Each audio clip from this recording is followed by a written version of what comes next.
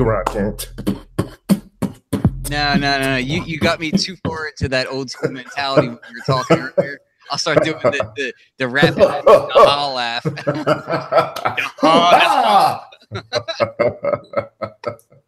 Oh man, I just made myself feel real old right there. You know what, man? Rapping Duke.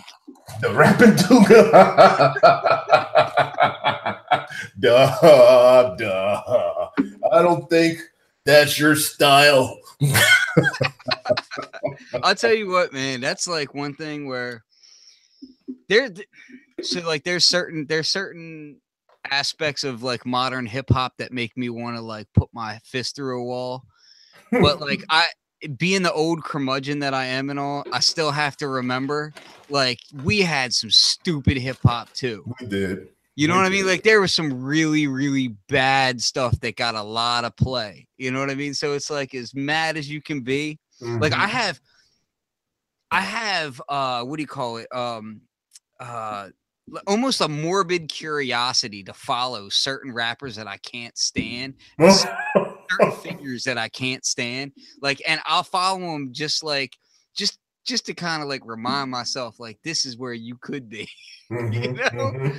Right. My goodness, man. Like, well, you know, there's a dude. It was a black dude. His rants about racism and stuff, it was pretty intelligent. I don't call it rants because it dumbs it down. But he had these videos that went viral about racism and all kinds of racial injustices and stuff.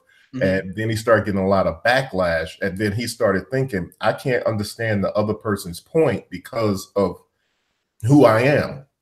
Okay. So he went and did an experiment where he created an online persona that was a white guy. He's obviously a black guy.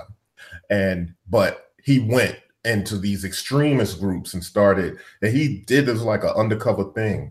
Well, anyway, that's what he did, but that's what we got to do. Do that. Just kind of infiltrate rappers. just like, all those things. Watch like 3 months from now, you're gonna see me as part of Lil Yachty's crew. You know? Yo, is that Flux back there? That's right. He's ascending to the top of the top. Why is he snorting Robitussin? Like, how do you even do that? Why is that even happening? Listen, man, if you're gonna get stupid, you got to go all the way. All the way in. You might never recover. What was it in Tropic Thunder when the dudes? I'm a dude dressed as a dude playing another dude. When Ben Stiller was like, yo, I believed I was stupid.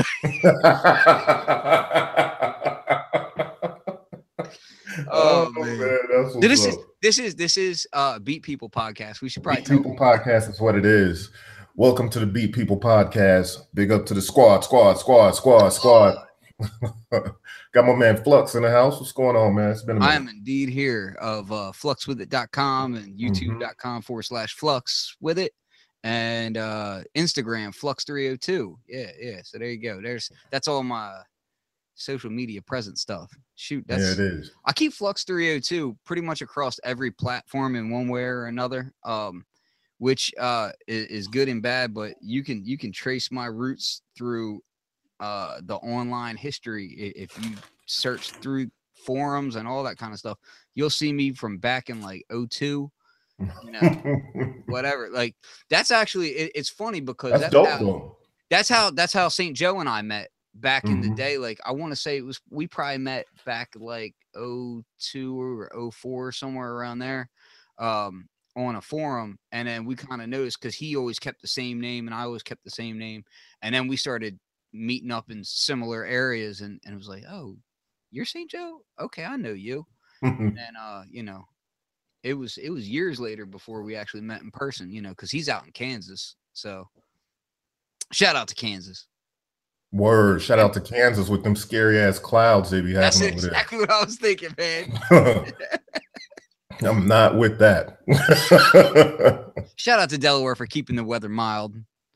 Hey, so we were talking about Tropic Thunder. Somebody said you should never go full retard, and the chat said this message is held for review. We're being censored over here. Here's the thing I'll say about that. I'm gonna comment on it because I am the parent of a special needs child. So it took me so long to grasp the how and the why that word is offensive and this and that. Because I myself, I tend to not be offended by it, and I still look at it as, so it's no longer used. That term is no longer used in psychiatric kind of medical at all. It's not a medical term anymore at all. It was at one point. It is not now. But that being said, I still look at it as like, okay, like I work on mechanical things that you can retard an engine, like it means to hold back, just so to me it's like I see both sides of it. Well, fire retardant. The bottom line is in ways that mean specific things, not derogatory. So yeah, exactly. So the problem is that it gets used in a derogatory way, and it was used for bullying and other things, and I get all that, but at the end of the day, that is a damn funny movie. Like, it is. And if you don't have a sense of humor about what hurts you in this world, you will not make it through this world. So I am very much of the mindset, like, sometimes we have to learn that offensive things also help people get through the day sometimes, as ugly as that can be. And yeah, it's a very precarious line to walk, to say something like that. To say that, what, hey, sometimes being offensive is okay. That is a really precarious line to walk. And I myself, I tend to be careful about it. But listen, if you're quoting a movie, you're quoting a movie. You're quoting a movie. That's and it was a damn funny scene. So, so yo, YouTube, let the comment fly. Let it fly. Don't censor us. So, hey, let's jump into Super Booth, man. This is oh yeah. Over? Is it over like tomorrow or something? Does it last like a week? Oh man, so it's over now. I think it's today was the last day. Okay. Which they're over in Germany, so it's over now. One day I'm gonna be able to go. So the first thing that pops into my mind at a Super Booth, I want to say personally, for me, the Medusa is like the first thing that I was like, oh snap, like that thing is like, and I know that there was some teasers beforehand about it. But man, the Medusa is dope. Like Medusa that thing is indeed dope. It's not crazy cheap, but it also doesn't feel overpriced to me. Yeah, see, so $1,000 basically, right? Yeah, $999 is what I was hearing, and to me, it's like that's one of them things where it's like it doesn't. Even though that price is not, I mean, you can get a nice ass TV for that, but you know what? That synth looks dope, and the sequencer. The fact that they're also doing that sequencer with the pads, the 64 pads on it, they're gonna do that as a separate module, like the grid, I think they're calling it. Yeah, man, that thing looks interesting. Like Polyend Medusa, yeah, it does. Yeah, Polyend Medusa. It's Polyend and it's Dreadbox to combine. And I was not prepared for the fact that it was, it would have wavetables, and it's got 5 LFOs that are loopable and completely freely assignable. 5 envelopes that are, so 5 envelopes and 5 LFOs, both completely assignable and, free to do what you want with. So like modulation wise, that thing looks like a powerhouse, and it's gorgeous too. Like everything Polyend seems to do, like whoever their hardware design team is, hats off to those guys, because they just seem really dialed in. Looks beautiful. Yeah, just look at that. You know what I mean? Like especially for a new company, like between that and they have another product called the Seek, which is their sequencer. Then they've got the Perk Pro and their percussion system. All that stuff is just so well designed. It just looks great. It's sleek. Everything about it I enjoy. Like everything that I've seen about that just looks really fantastic to me. Yeah, it really does. Yeah, they did a great job. I think it's a good pairing for Dreadbox and Polyend to get together, because Dreadbox has an incredible sound. We all know that. And it's messed up because I've never had a Dreadbox synth at all. I can't front on how good they look. Is it detachable? Nah, it's not detachable. It's one. Nah, but they're that grid piece they're gonna release as a separate module with IO all its own. Okay, that's dope, because I know that they were working on, like, weren't they working on a software grid? Or I don't know, but I do know that like the stuff that they do tends to be very compatible with other gear, both through MIDI and through CV. So I'm interested to see what kind of IO that module itself has. I didn't fully check all the specs on it. I just watched a few videos and whatnot. Shout out to Synth Anatomy. That's one of the cats that I like to follow because I've met him a few times in person. Yeah, Synth Anatomy super nice dude. Yeah, super nice, and he grinds, man. Like, where is Super Booth again? In Germany? Super Booth is in Berlin. Yeah, that's in his backyard. So yeah. Right. Yeah. So someone in the chat is asking why I didn't go because it's in Berlin, bro. Yeah, honestly, it's a monetary thing for me, monetary and time wise. Plus, I'd recently had a house fire, so if I was to leave right now without my house being fixed, that come back to a divorce. This is what it is. Yeah, and apparently that's not an okay thing because no. So word up. So okay, let me see. Like, what's the stats on this Medusa? I want to tell everybody first what the stats are on this Medusa. It is 64 fully responsive and customizable 3-dimension expressive pads. Both a musical controller and sequencer fixed in one powerful grid. The grid is storing 256 independent sequences and voice presets. Sequence notes, parameter locks. Oh, that's dope. Got param locks, P locks. Yeah. Even entire synth voice presets per step. That is really dope. Choose any modulation parameter per pad for X and Y pressure axis. Advanced voice and sequence randomizer unblocked. That's dope. 3 sequence modes: step, live, and incremental. What's the incremental? Yeah, step and live is obvious, but all necessary grid information is given a crispy OLED. It has an OLED screen. Yeah, this is a dope piece. And so 3 synchronizable oscillators, analog oscillators, a choice of 4 classic wave types for each of them. 3 wavetable digital oscillators. Good gracious. Yeah, just basically the whole thing to me looks pretty forward thinking. Is like, it really is. I had seen some images of it a while back, and I was kind of like, okay, that's cool. But then I started digging into it a little bit more, and I was like, oh my goodness, like it does so much more than what I expected that they were going to do. So I'm happy that they didn't settle for just pairing it with a sequencer and calling it a day. They really kind of went to town on this thing.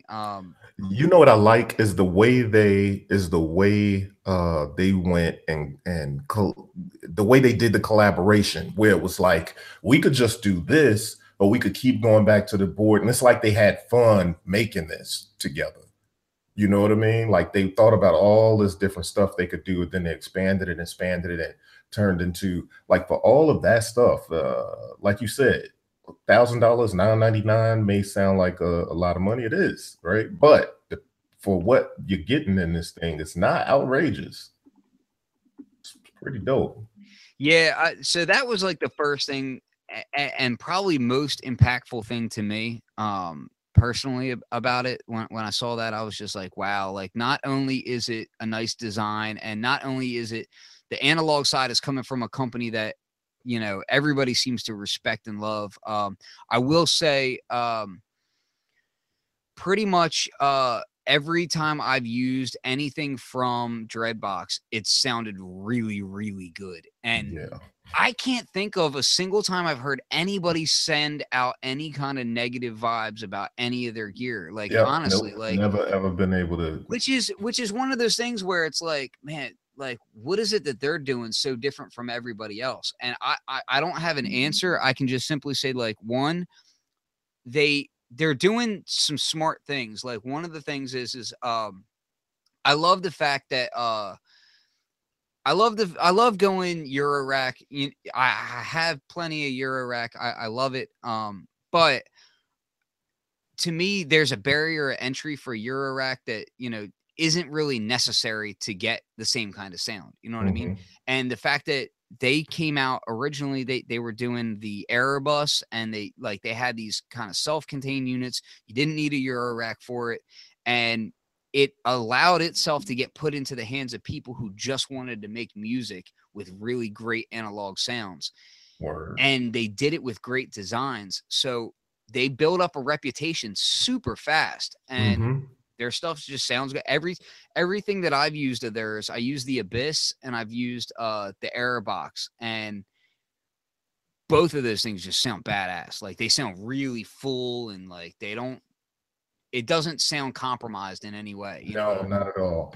They went all in. They really didn't leave anything, on the table with this thing.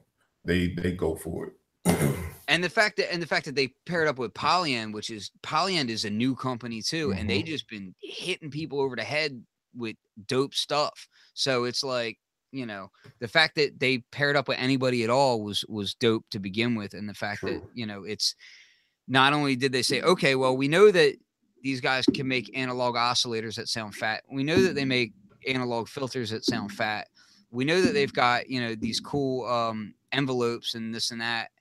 But the fact that they went a step further, they put digital control over everything. They put wavetable oscillators in there. Everything's morphable, by the way. Like they've got like triangle wave, saw wave, square wave. All that stuff you can morph all that stuff in real time on there. So like the digital waves also have those triangle wave, like the traditional waveforms, and then you can morph them. And then on top of that, they added the waveforms, which is dope. Yeah, that's real dope. Yeah, that was the first thing I saw. What was the thing that you saw first that kind of like piqued your interest? I knew that was coming, and I've kind of been loosely paying attention, but I think, well, let me just go to it. The next thing that I thought was interesting was this guy. Yeah. Yeah, the Behringer Rhythm Designer RD808. Behringer 808, those words together, Behringer 808. That's just a wild thing in the first place. You know what I mean? Now, I think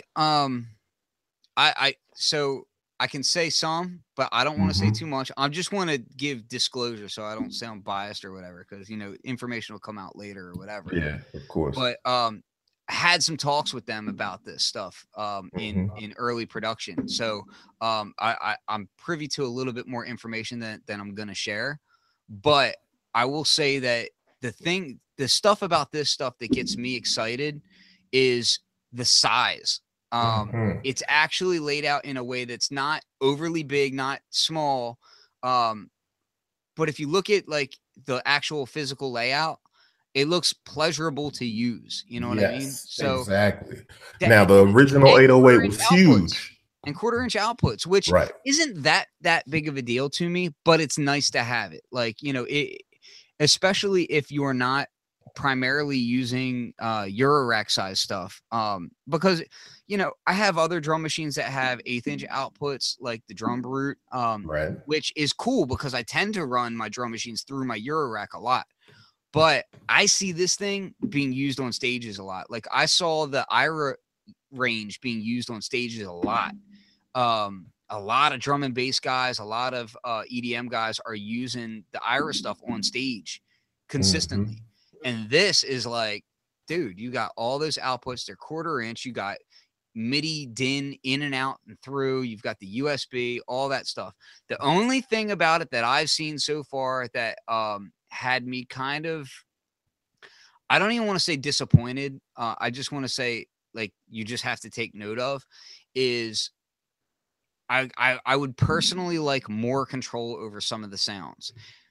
But that's a red herring, just simply for the fact that, okay, it's in essence, it's a clone of an 808. Right. So it's like, well, if the 808 didn't have those controls, why should this? And I get that. But at the same time, I think I ride the fence on that, because exactly what you just said. But at the same time, it is something new.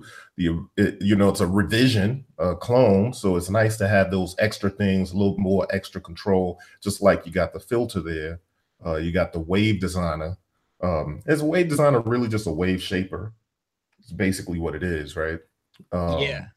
It's nice to have those extras on there, so I can the transient designer on it has me very interested. The compressor I'm always interested to hear the compressor. And from what I understand, and the compressor is across all the instruments. On top of that, now I have the well, not only that, you can TR-08 only has the compressor on the kick and the snare. Well, hold on. This is actually something that got me really excited, is the fact that you can assign what you want to go to the compressor. And that's important because, so I have a Tempest, and I love the Tempest and I hate the Tempest. And one of the things that I love / hate about the Tempest is the distortion is horrible on it. Like it just sounds like trash. It completely removes the low end of your sound. And it's only across the stereo master out, right? And on top of that, that's the same with the compressor that's on the Tempest, right? So you only get it out on that stereo bus. Like that's it. The only way you can remove sounds from the compressor is if you send them out through individual outputs. This, you can actually decide what to send to those outputs without, having to jack in an entire mixer just to set it up so that only my snare is going through the compressor. My snare, my hi-hats, I want through the compressor. Kick, I want separate. If I did that with a Tempest, I'd have to set up an entire separate mixer just to do that. So for me, that's actually really dope. Yep. I agree because I mean, there's something magical about being able to take the outputs of any of your drum machines or anything and run it through a mixer and be able to have the control that a mixer provides to you. You know what I mean? And then you could have different effects for, like, you could have an effects pedal on each output and run it through a mixer. Or you could have, your different effects through the board and be able to shape it and mix it and do dope things like that. I think that's really dope. So we're getting a question about that filter too. So they have that filter on it as well, which is something that was designed in house, right? Yeah. So from what I understand, I do believe it's the same filter that's on the Neutron. I'm not 100% on that, but I'm like 80% sure of that. So, which I have a Neutron. It's behind me. You can see the red back there, and I will say that that filter is dope. Like, it's I'm jealous about that. I want that Neutron. You should be. And I'm okay with you being jealous of that because you have plenty of stuff that I'm jealous of. So it works out. Like we mutually hate you late. That is hate you latent. Let's put the people up on this. We got Beat People we got a lot of things. We always talk. And we got this whole language kind of that has developed. And one of the words that happens is hate you latent. And so, like, when one of the crew gets some piece of gear or something that the rest of us wish we had, we hate you late. Because while we hating, we congratulating and we happy, but we mad, and it's just it's a real brotherly love sort of. It's this mixed emotion. It's this mixed emotion. It feels so good and it hurts so bad. That's right. That's what's yeah. That filter though is it's really cool because, like, I love 2-pole filters, and that's like a really, really broad statement, and I'm okay with that because it's true.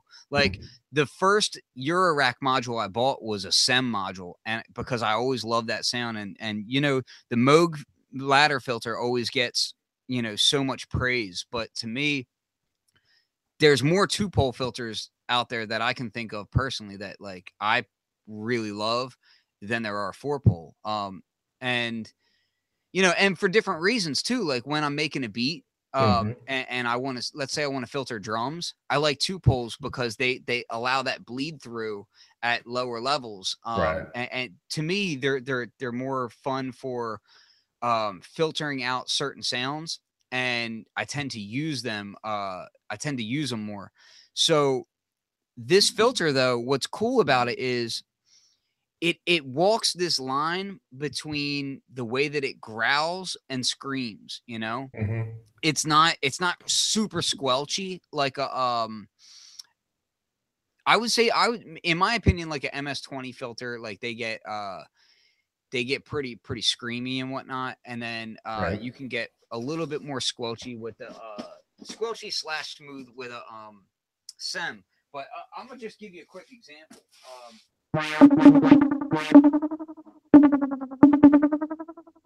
do it like this. That delay on that sounds nice. It's gonna sound kind of weird. That's the internal delay on the Neutron? Yeah, yeah. So it's got Bucket Brigade analog delay on it. So I'll turn that off. Let me do it like this.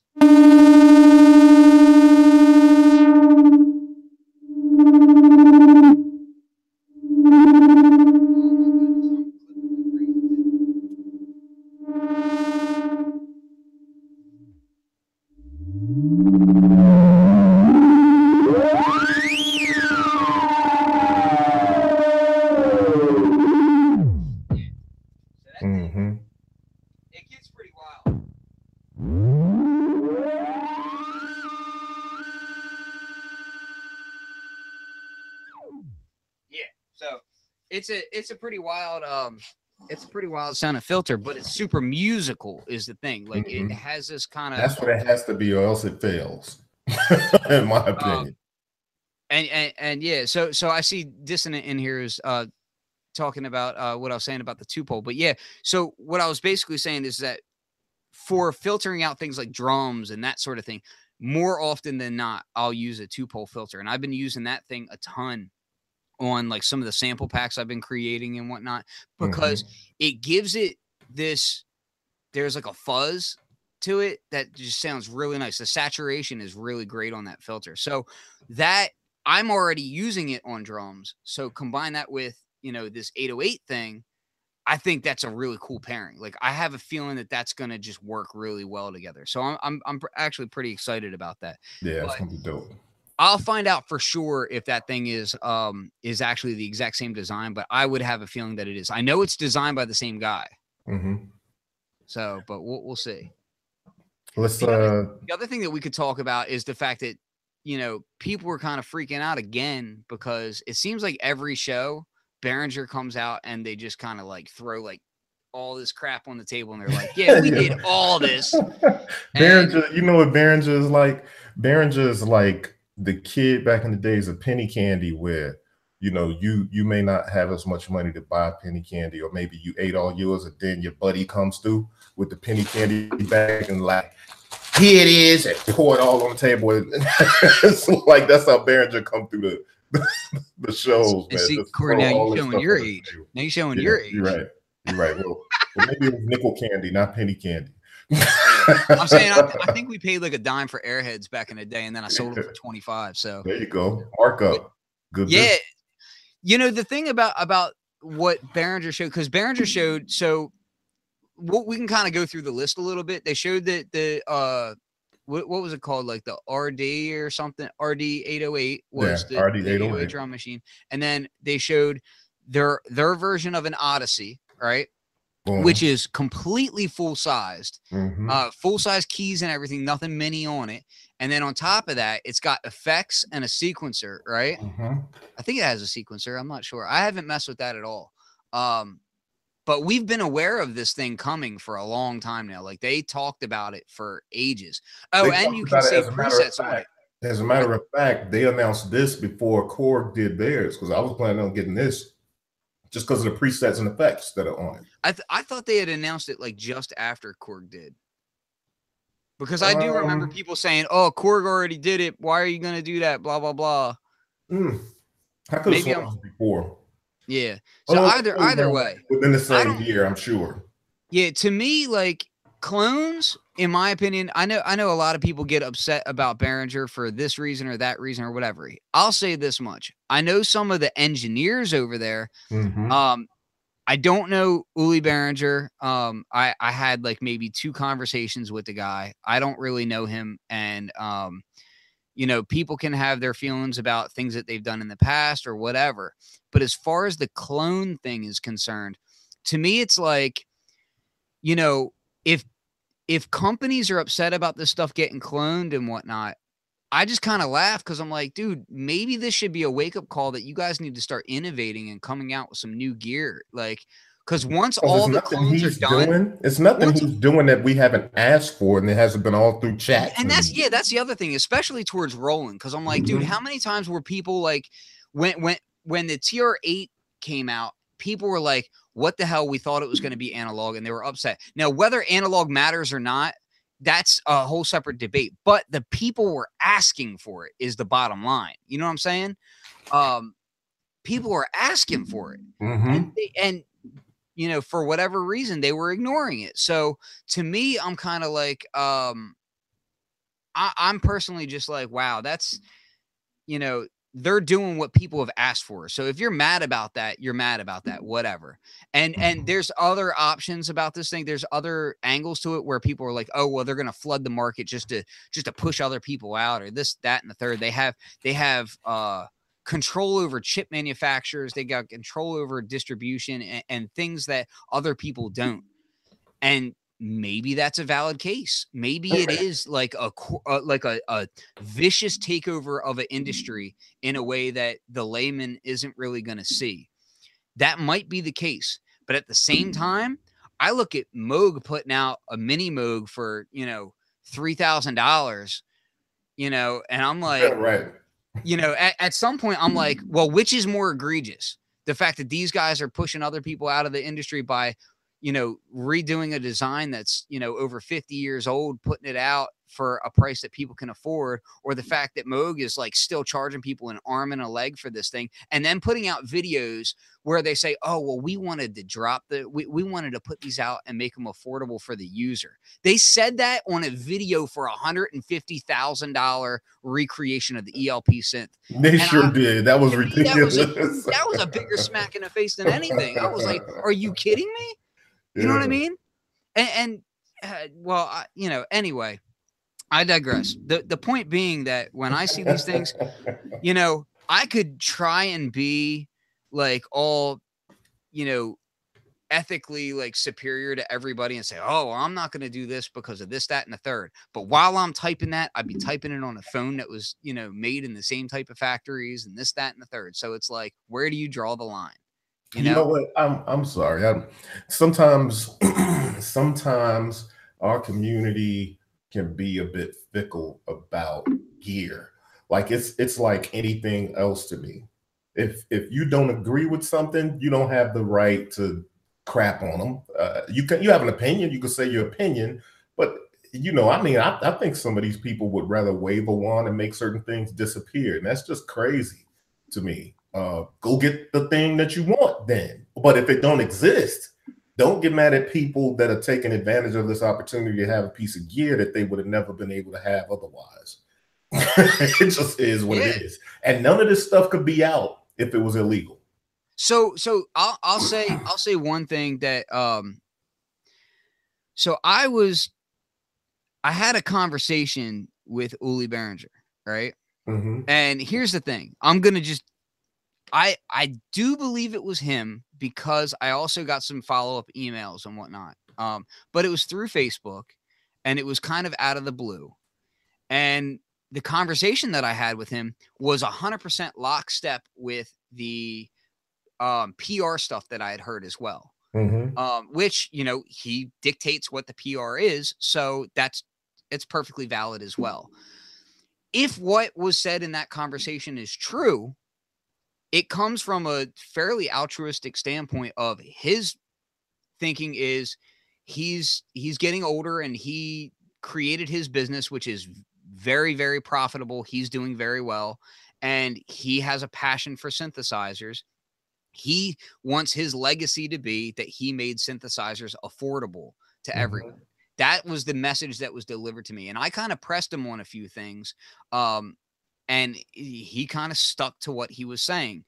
Now, you know, do I know him personally? No. Can I vouch for him personally? No. And I'm not going to do that until, you know, unless I know somebody very, very well, I can't do that. But I will say, so far, the walk has been the walk, because we can say what we want, but that Model D that was released, it passed all the legal channels. It did all day.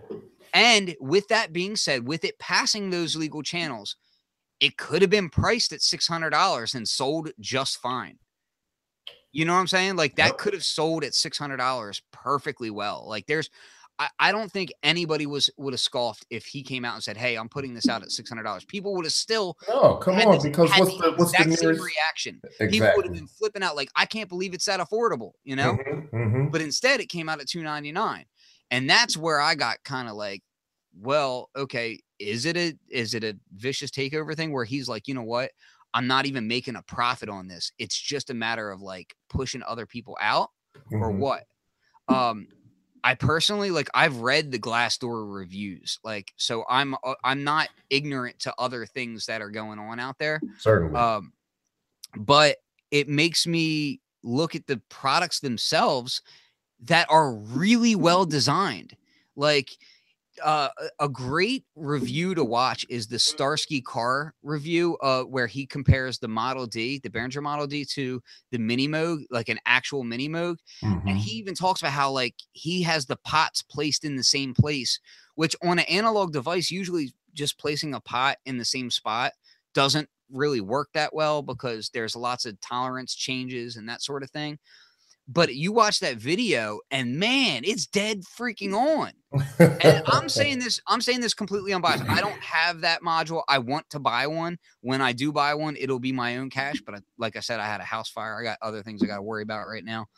But that sold me instantly. I was like, yeah, that's dope, you know? And if I want the larger form factor, I've even researched the Synth Pro video was cool too. I see Wagyu saying that. I'm talking about the Starsky Car video.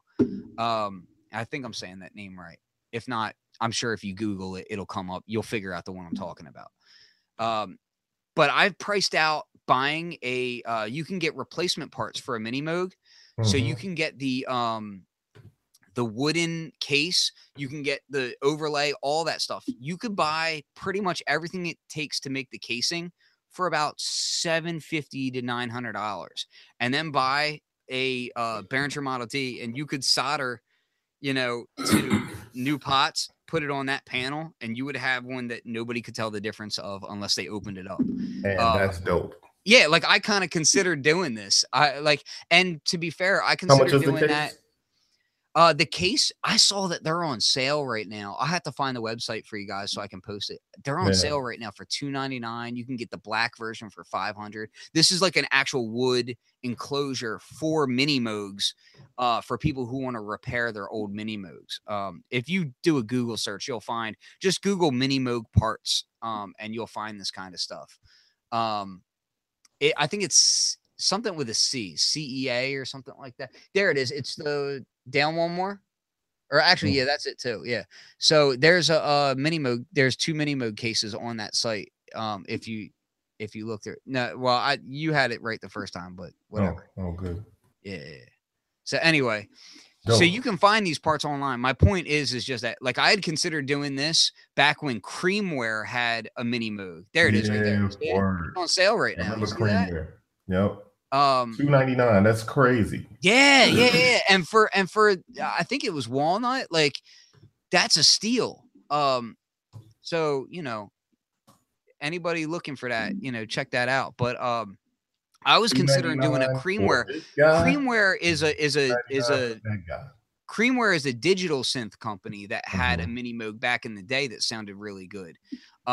And I was considering doing exactly this and putting a Creamware inside of it because I knew that I couldn't afford Moog's ridiculous prices. And at the time they didn't even have, they had the Voyager old school was the closest you could get. Right. But yeah, I'm sorry. Like, Moog's prices are ridiculous. Like, they're rude even, you know, and I'm completely unbiased when I say that. Like, it's just, which granted, like the Sub Fatty, I think is wonderfully priced. I think the Sub Fatty is one of the best synthesizers to come out in a long, long time. I absolutely love it. So I still have mine, and I think the Fatty line in general, just those are dope synths. Even I didn't like the Slim Fatty personally. I like the Slim Fatty. I like the character of it. I think it sounds good. I didn't like the control of it, and I didn't like the build of it. There you go. It was a little weird in that sense. But the sound of it, I really rocked that thing like for years. It was one of the, like when it first came out, I copped it, and I rocked it with my MPC 5000 for years. When did you get your Voyager? I got my Voyager, crap, I don't know, maybe 3-4 years ago, maybe 4 years ago. That's about right. 2014, something like that. And a couple months later, I sold the Slim Fatty. But I do miss that sound because it ain't the same. And that was a thought that I had. Well, I got this big Voyager, so I don't need this little Slim Fatty, but they ain't the same. No, not the same sound. Yeah, I haven't used them side by side, mold, so but they're not the same. Yeah, I didn't have them side by side. I just remember like getting thoroughly fed up with the idea that they had the cutoff and the resonance on the same knob and you had to switch between the two. Yeah. I was like, dude, what the hell kind of design is that? Right. Like that just drove me insane. But I love the fact that you could polychain them, which is a dope idea. But so in addition to the ARP, which has effects built into it, which is also really cool. Oh yeah, so the ARP has effects. I'm sorry, not ARP, Odyssey. The Odyssey, the Odyssey, the Behringer Odyssey, it has effects. I think it has effects. It has presets, and it has a sequencer. It does. I saw that. So they really stepped it up on it. They made it into something that the ARP has not been, whether it was Korg or ARP themselves. That thing looks dope to me. I didn't buy the Korg ARP Odyssey because to me it was a little fiddly, and if I'm gonna be fiddly, I'm gonna use my Eurorack. To me the Eurorack is like, okay, if I got a fiddle with tuning, which I personally felt that you actually had one, so you can speak more on that. Yeah. But I'm like, yo, I'm gonna go to my Eurorack. If I have to fiddle at all with tuning, I'm going to my Eurorack because I can make any synth I want out of that thing. Yeah, the tuning thing was kind of annoying, and I will say that the keys were kind of flimsy. I loved it though. I used it to death. Like I'm a guy that that thing had same keys as the MS-20 Mini, which are horrible. Yeah, they are. And I'm a type of guy I can recognize the problems with the thing, but the sound is what I loved enough that I looked over those things. But I couldn't front, like those sliders were kind of wobbly, but from what people say, that's kind of the way the original ones were too. So maybe that's part of the thing. But Behringer seems to have been the smash of Super Boost. That Pro 1 is gonna happen. Like I gotta have that, and I gotta have that Model D. Like for $299, didn't he say it was $299? Yeah, they're all the Neutron and the Model D are all gonna be $299. They can all be Eurorack mounted, and they're all also standalone. Like, dude, that Pro 1 has me hype. Yeah, that's what's up. That's crazy. That honestly, like, as stupid as it sounds, that thing has me more excited than the DSi Prophet X. Aside from the fact that Prophet X is like Prophet X, though, I'm totally not interested. I didn't see the final, but I heard that it's like 4,000 US. I know it's like 3,000, like 3,400 euros. But I think it's 4,000 US dollars, which I'm sorry, like that's not happening in my world. Does not appeal to me, so I would never even consider that. I would consider the Waldorf Quantum before I considered that. Well, the Waldorf Quantum seems to have a lot more to offer, and it has a lot more character. Now, I'll tell you, we're talking about outrageously priced synths, right? So, like exactly. that's why I'm comparing the two. Like if people are like, "Oh, those two aren't the same at all," well, that's because I'm just comparing how broke I am. Comparatively. No, to me, like, so I kind of want your opinion on this, and I plan on having a show on the Synth Summit show, kind of discussing this a little bit further. But just between us, like, the best I could figure is that is aimed towards people who are doing rather well-to-do stage shows. This is for the larger stage show guy.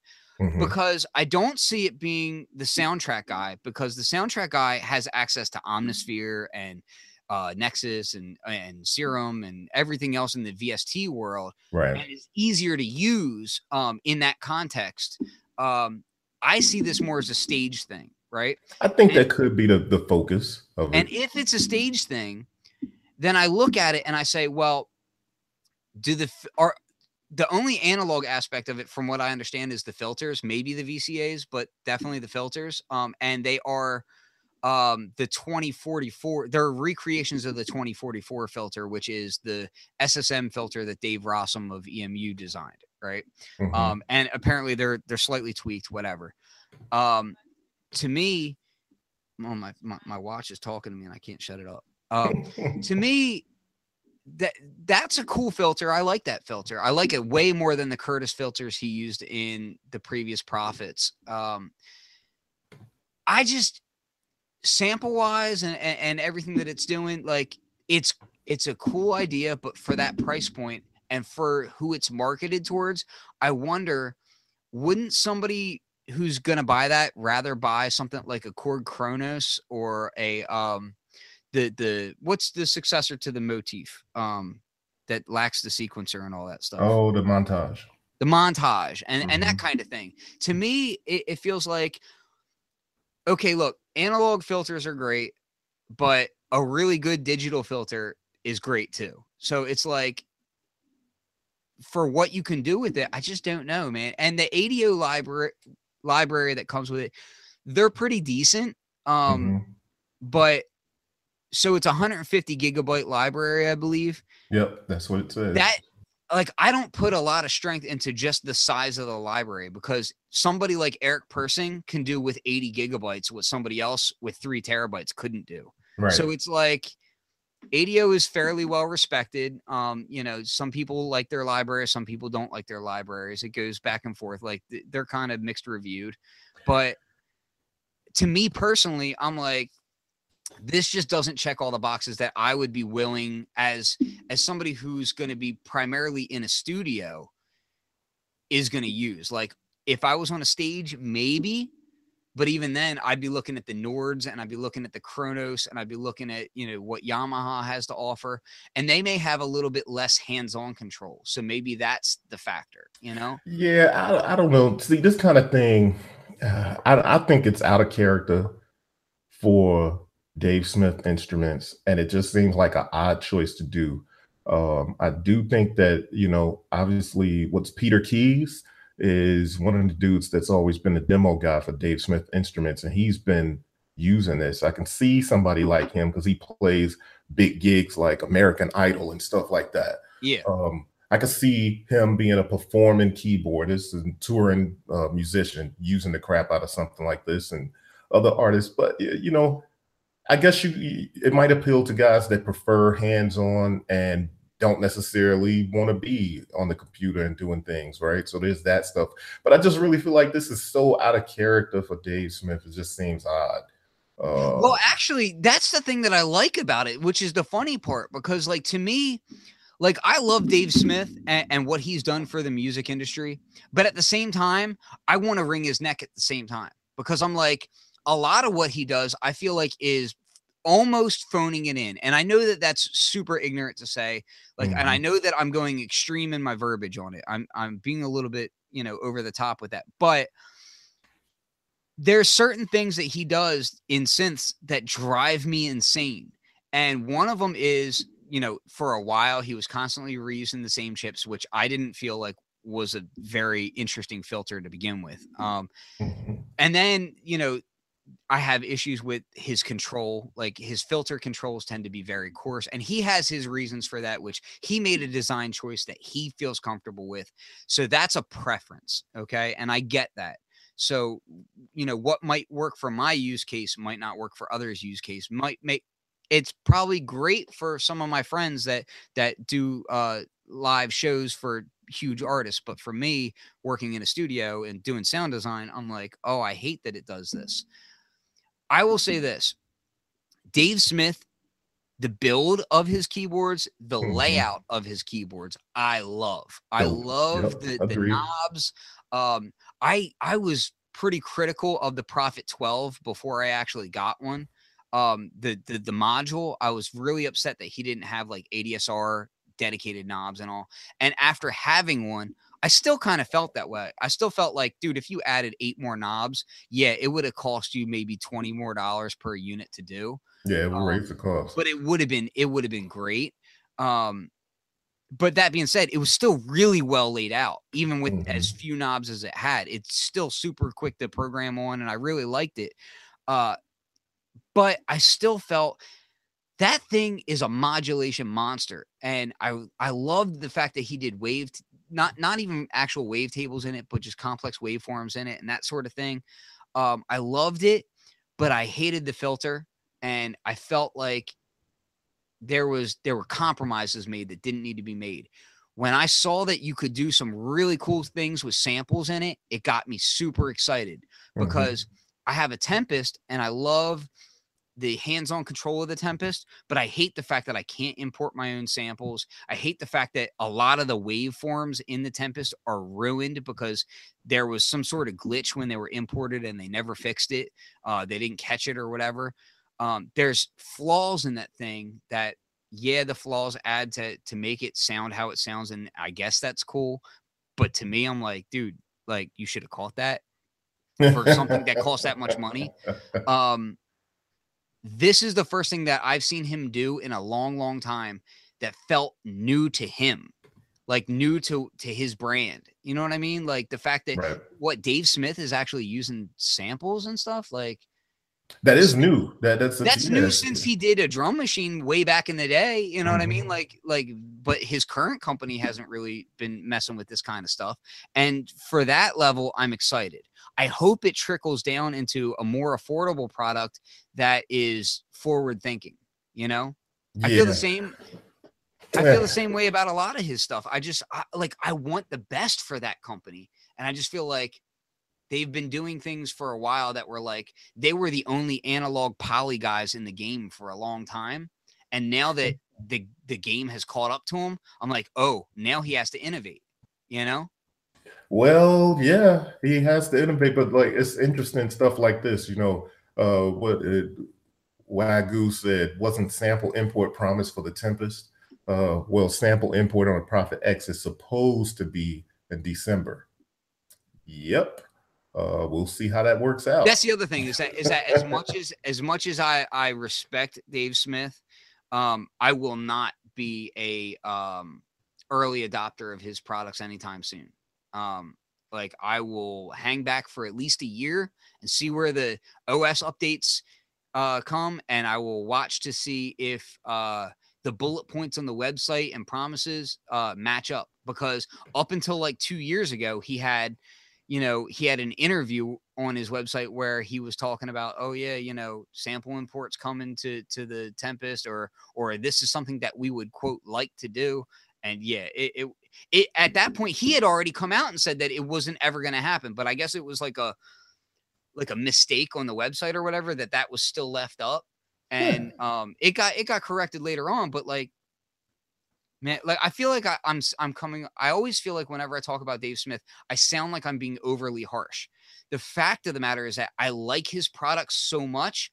I want them to be the way that they should be, not the way that they end up being. You know what I mean? Well, yeah, there's this thing, man. I mean, don't promise things and don't deliver. That's a tough thing, and I mean, hey, procrastinators unite tomorrow. Wait a minute, next time. That's kind of, but when you run a business, you can't be like that. And so it's probably would behoove him to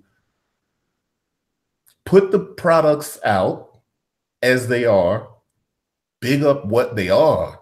And if you end up adding extras later, big those up when you actually do them. That way, if you never do them, it's not a big deal. Nobody cares. What about so you had a Prophet 6, right? Mm-hmm. Yep. Why'd you sell it? So I sold it after a long time of having it. And I actually really enjoyed it. But you know what? Over the last year that I've had it, I just haven't used it much. So part of it was, since I've had my Eurorack, I just haven't touched the Prophet 6 much. And I know they don't even occupy the same realm, but it's just that I haven't touched it much. Now, to begin with, I think, I had the Prophet 8, and I got rid of that because I didn't like something about the sound, and it's tough for me to figure out exactly what it was. It just felt a little more clinical than I expected it to sound. That's not to say it's whack. It just wasn't the sound I was expecting. So I got rid of that after about a year of having it, and then I got the Prophet 6 to replace it. And that was the sound I was searching for. And it was real dope. And I've done a lot of dope stuff with it. But then I just didn't use it. The more I've gotten into Eurorack, the less I use my Prophet 6. So yeah, I just didn't jump in. It just kind of, and then I looked at it and it was sitting there not being used. Now, mind you, it could have had more modulation. There was some things that it could have had, but I got into the poly. I can't think of the name of it, but some of the features I kind of got into. But ultimately, I just didn't use it as much, and so I looked at it like there's a $2,000 joint just sitting there. You know what I'm saying? You know what upset me is that I saw that and the OB6 and I liked them. I liked everything about them, but what I didn't like is that he does this thing and he has his business model and his reasons, and I'm not criticizing that. I'm just simply saying like why it wasn't right for me. Like I looked at the Prophet 12 and I was like, this thing is a modulation monster, and me personally doing sound design, I'm like, I love that. You know what I mean? Like I had complete freedom with that thing. I could do whatever I wanted on that thing. You know, I never felt myself wanting where I was like, oh, I need an extra envelope or I need an extra LFO or whatever. Never felt like that with that thing. That thing is badass. Right. But I always felt like, man, these filters kind of suck. And I was always jealous of the Pro 2 because the Pro 2 had the 2 different filters in it. And I was like, man, that would have been awesome. Pro 2 is a sleeper. People kind of sleep on Pro 2. And that thing came out afterwards too. But when I saw the Prophet 6 and the OB6 come out, I was like, oh, that's dope. So he did discrete oscillators and filters on it. And that's just dope. But then I looked at the modulation side of things and I was like, man, it's pretty boring on that front. Like, right. He did some cool things on it, and as a musician's tool for a band or whatever, like it's dope. Like it's really usable, and so it comes down to who did he market it to, who did he want to buy it, that kind of thing. So I can't criticize the design on that front. You know what I mean? But for me personally, I was like, man, like I wish he would do these types of ideas, but do them for me. Like do them for the person who wants to dive crazy deep, who that's all he lives for is just, you know, tweaking knobs and doing all that stuff. Because some people can say, you know what? Yeah, but this is for the musicians guy and blah, blah, blah. And that's great. Like, I think for a guy who wants to play jump on stage, that thing is perfect. You know, for the guy who wants, and not just that, like that sounds belittling. Like just for the stage musician, that thing is fantastic. And even for production songs, it sounds fantastic. But man, like he has the possibility to do so much more. And for the price points that they're at, I'm like, man, utilize your possibilities, you know? That's what I want to see. I want to see that stuff done. So let's move on further from that, because I'll rant for days on that, because I love Dave Smith's products so much that I get really passionate about them, and it comes off as hate. It's so the opposite.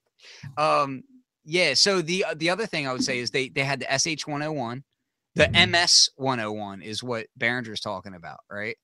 Which is a full-size SH-101. Yep, that's dope. With FM.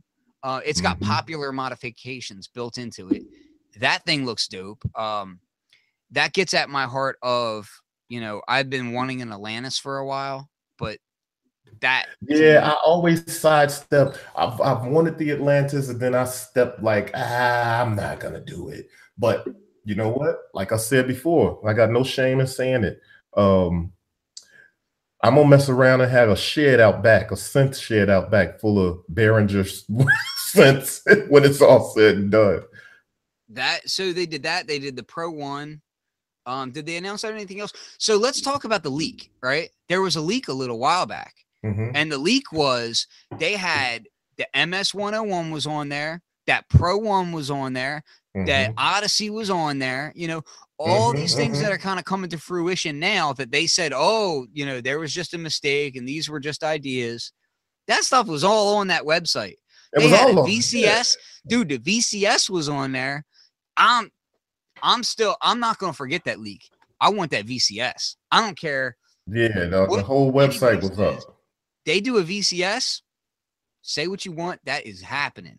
my wife is gonna be pissed because I'm buying I'm on the thing. Yeah. You know what I'm saying? Like, so hey, let me just show this right quick. So this is 20 Sil. I've always called him 20 SYL, but I think it's 20 Sil. Okay. This is one of my favorite producers. And I didn't realize that, but you know what? He's done commercial music, right? Music for commercials. Okay. And when I've heard it, I've always I'll literally rewind the commercial just to hear the music, and the dude is dope. But then I heard some other stuff, and then I started really connecting the dots that it's the same dude. Anyway, I love the way he combines hip hop production, but with synths too, though, right? So I think right here, if I'm not mistaken, is that the Pro 2? No, that's the Prophet 12. No, that's a Prophet 12. So that's the Prophet 12. I'm but pretty sure he has used it's the Prophet 12. I see it up in the Yeah. upper corner over here. He has used the Prophet 6 a lot. And I think that's the whole reason I brought this up, because we were talking about the Prophet 6 and the Prophet X and all that. The way he uses for the type of music he makes Dave Smith's instruments. He displays them in a wonderful way. He does dope production with those Dave Smith instruments, and I gotta respect him for that.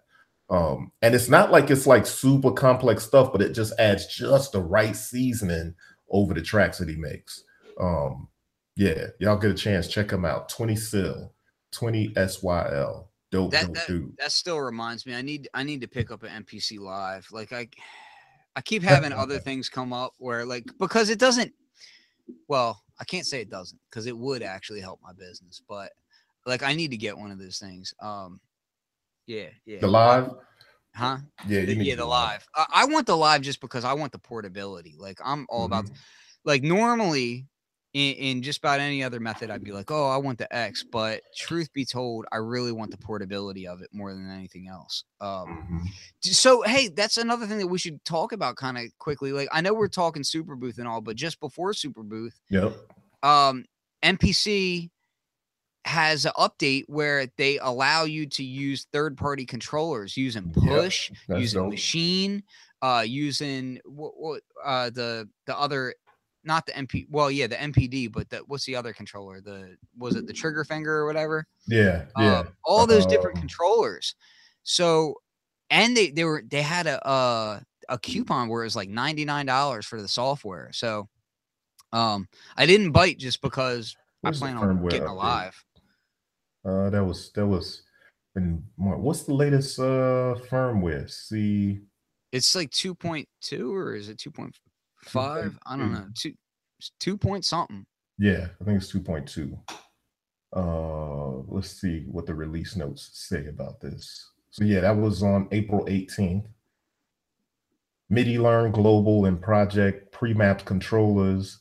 Also includes automated controller mapping for controllers from Akai, Alesis, M-Audio, Novation, and Native Instruments. Humanize, randomize the timing of velocity of MIDI, and generate random events. So I tried generate random events, and still trying to figure out a really musical way to use it. There's a hidden mode in an old version of Machine where you can actually do that. But it was never told to the public. There's a special combinations of keyboard presses that you can press on Machine, and you could do exactly that. But they never wanted to leave it as an Easter egg, and nobody ever found it. So and I'm sworn to secrecy as to what it is. So like I just kind of stay hush on it. But yeah, man, like the thing about random, right? And this qualifies for Eurorack and anything else. Random is super useful, but to me, random is most useful when you can set restrictions on it. Like when you can set, like a controlled random. Yeah. Like I like random where I can set, okay, this is my low limit, this is my high limit. Give me random in between that. You know what I mean? Well, you know what? So I have a couple random modules over here, and I've done things on them where I modulate those joints in a certain way, or do things where I'm using it to modulate stuff. But while I'm playing notes, so I'll sequence something on my Eurorack, playing a groove or rhythm or something, into my MPC, let that play back to me, and then I'll use a random module to modulate the notes that's being played. To me, that's a more controlled random, and then you can kind of tweak it where it just sits just right, where it's a musicality and a rhythm about it. That's the way I like to use random. And to the like FL Studio and DAW user, I mean, there's a lot of ways you can get random as well. Like a lot of the times you can just get a sample and hold generator and, you know, that kind of thing, and send it noise, and you can get random that way. So if you're looking to do like, a lot of the times what I like to do is I like to do slight randoms on hi-hats, because I like to vary just gently. Like I like to vary velocity of hi-hats, and because I'm not an acoustic drummer, but I can finger drum, right? But even finger drumming, there's a limit to the dynamics on pad controllers, and depending on what pad controller I'm on. Like for instance, sometimes I'll mess with I'll do finger drumming on this, right? So let's just say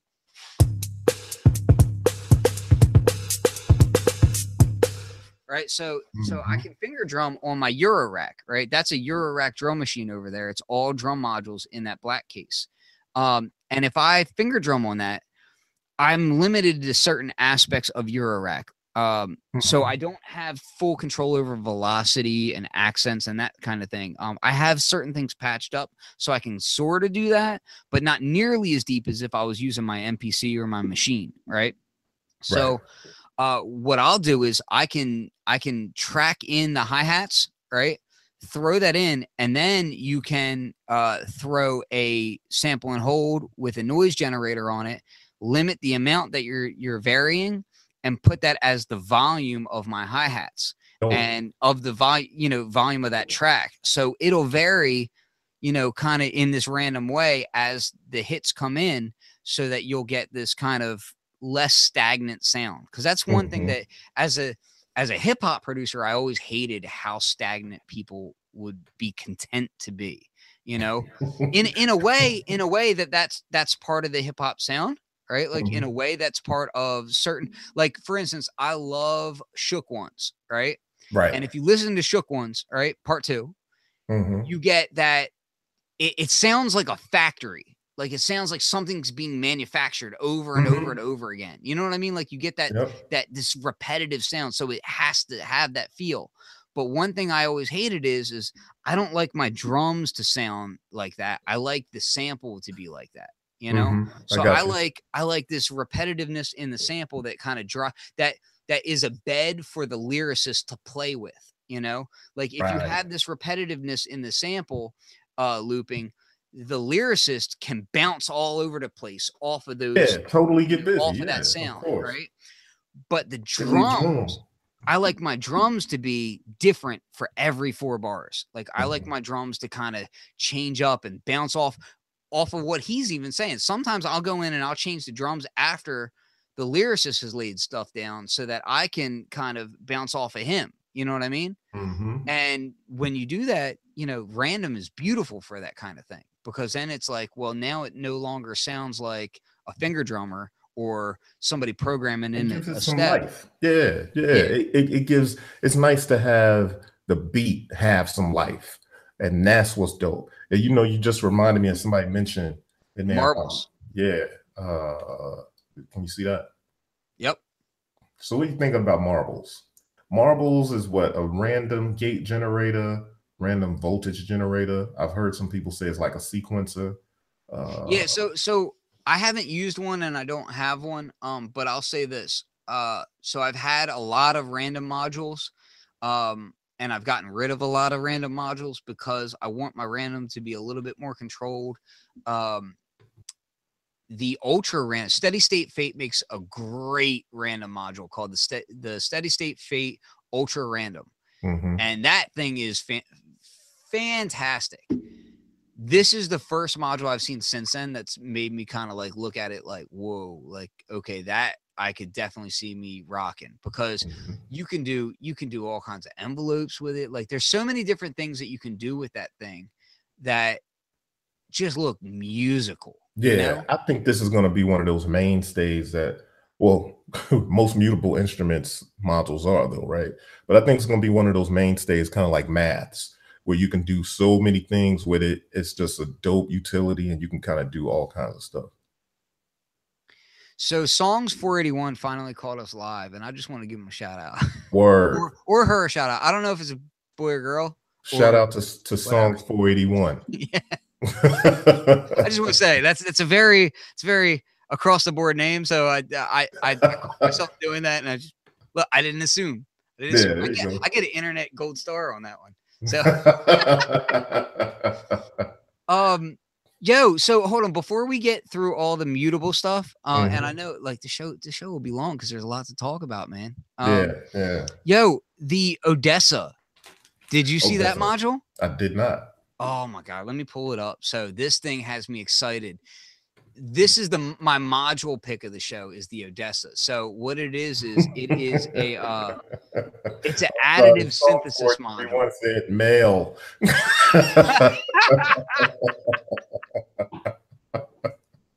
Word. Okay.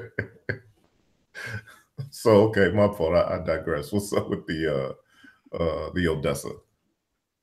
All right, so hold on. I just told him he had to think about it first, just to be sure. So yeah. No cold source. All right, so it's called it's the Odessa 1975 variable spectrum harmonic cluster oscillator. I'm going to share my screen. I'm just on the modular grid page of it because modular grid is awesome, which I actually have to renew my subscription to. I need to do that sooner rather than later. Hold on, let me share my screen because I already have it pulled up. If you don't mind, we'll do Google Hangouts. Make sure I'm not showing anything on my screen that I'm not allowed to. I always have crap up that I can't show. So hold on. So where I'm at, here we are. Can you see it now? Yep. Okay, good. All right. So yeah, 1975 variable spectrum harmonic cluster oscillator. What matters to me about this is a few things. One, through zero linear frequency modulation. Love how that stuff sounds. So I'm hype about that. 2500 harmonic partials generated. So this is an additive synthesis module. So if you're from the VST world, think of like Razor, right?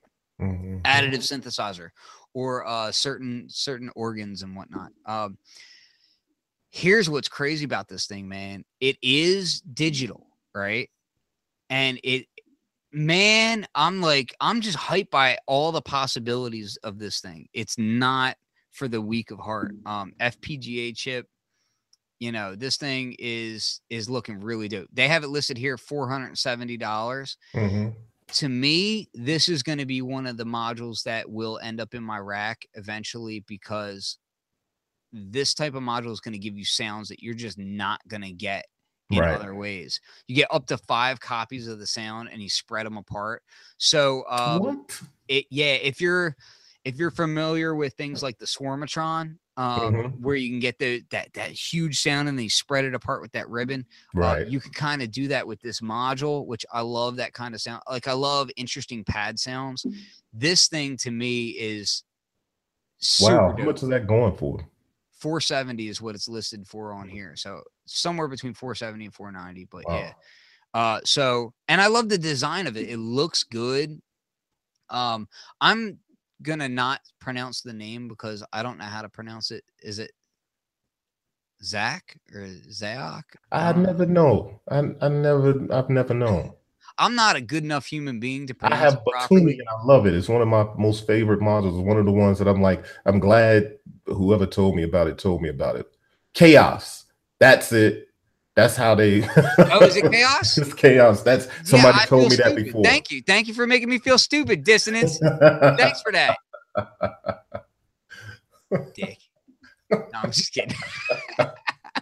Classic. Okay. So yeah. I've never had any of their modules, but they all look really good. So hold on. Am I still screen sharing? Yep. How do I stop? It's like a blackout over there. All right, hold on. Let me try something. I gotta start screen share, and then it should stop. It don't stop. Really? Don't stop. But hey, you know what? I think this is a good time. I don't know. Yeah, I don't even know. I haven't been keeping track of the time that we've been on, but I think we're gonna call it one. You got anything you want to wrap up with? I'd like to wrap up by saying that I can't stop screen sharing, and that kind of sucks. Maybe I can do this real quick. Hold on. Give me. At least I see your logo now. I guess that's not working. Okay. I tried to. Masada says he's not a fan of the generate random events on the MPC. All right. Well, I'm gonna make it my life's work to find a musical way to use that, and then I'm gonna make a video. Like, I had a Turing machine and it was cool, but I got rid of it because I ended up finding that using sequencers that can do things that are unexpected, I preferred. Yeah, I mean, well, you know what? That's, to me, getting into mod bap and this notion of combining boom bap with modular introduces that stuff, huh? Almost, yeah. So it kind of introduces that kind of stuff, like having the rigidity and sort of the whole. I don't know. I guess rigidity is the word I'm looking for, but the formulaic almost thing of boom bap, but then adding the randomness and wildness almost in a controlled environment though of modular. That's what I like. That kind of introduces something that, you know, throws things slightly off kilter while you're still on the grid. To me, combining those two is what I love. Yeah. You know, I like using random more for like hitting envelopes and that sort of thing to like bring in like strange rhythmic patterns that I wouldn't normally think of. I use the Trigger Riot a lot, and you can do these probability things with it that are just phenomenal for that kind of thing. Like I posted some patches on Instagram the other day. So you go on their Instagram at Flux302, and if you listen to the neutron in those patches, the neutron's pseudo random because I'm sending it a gate, but the gate is going into a maths, and one channel of maths is cycling, right? And the other channel isn't, right? But then I have the fall of one channel manipulated by the other channel. So as it hits, it gives it this kind of random amount of fall, and it gives it this random amount of triggering that's going to the neutron. So you get these patterns that are, they come in on time, but they're not always in the same place. You see what I'm saying? Like they still come in on time in a weird way, but they're not always in the same place. And I love that. That is what I'm talking about. That's a lot of the times what I'll do with random. So, but yo, we'll end this show. And I'm going to have sometime during this weekend. I don't know if it'll probably be tomorrow, not today. But I'm going to do another Synth Summit show tomorrow on my channel, which is, again, you can go to Flux with it and find my channel or YouTube it, whatever. But and we'll kind of continue the discussion too, because there's so much more to talk about. Yes, indeed. So, yo, as per usual, be sure to subscribe, tune in. We'll be doing more of these, obviously. And find me on all social media at B-Boy Tech Report or Beat People. If you're going to Twitter, though, it's The Beat People, spelled like this, BEATPPL. All right? Squad. Peace.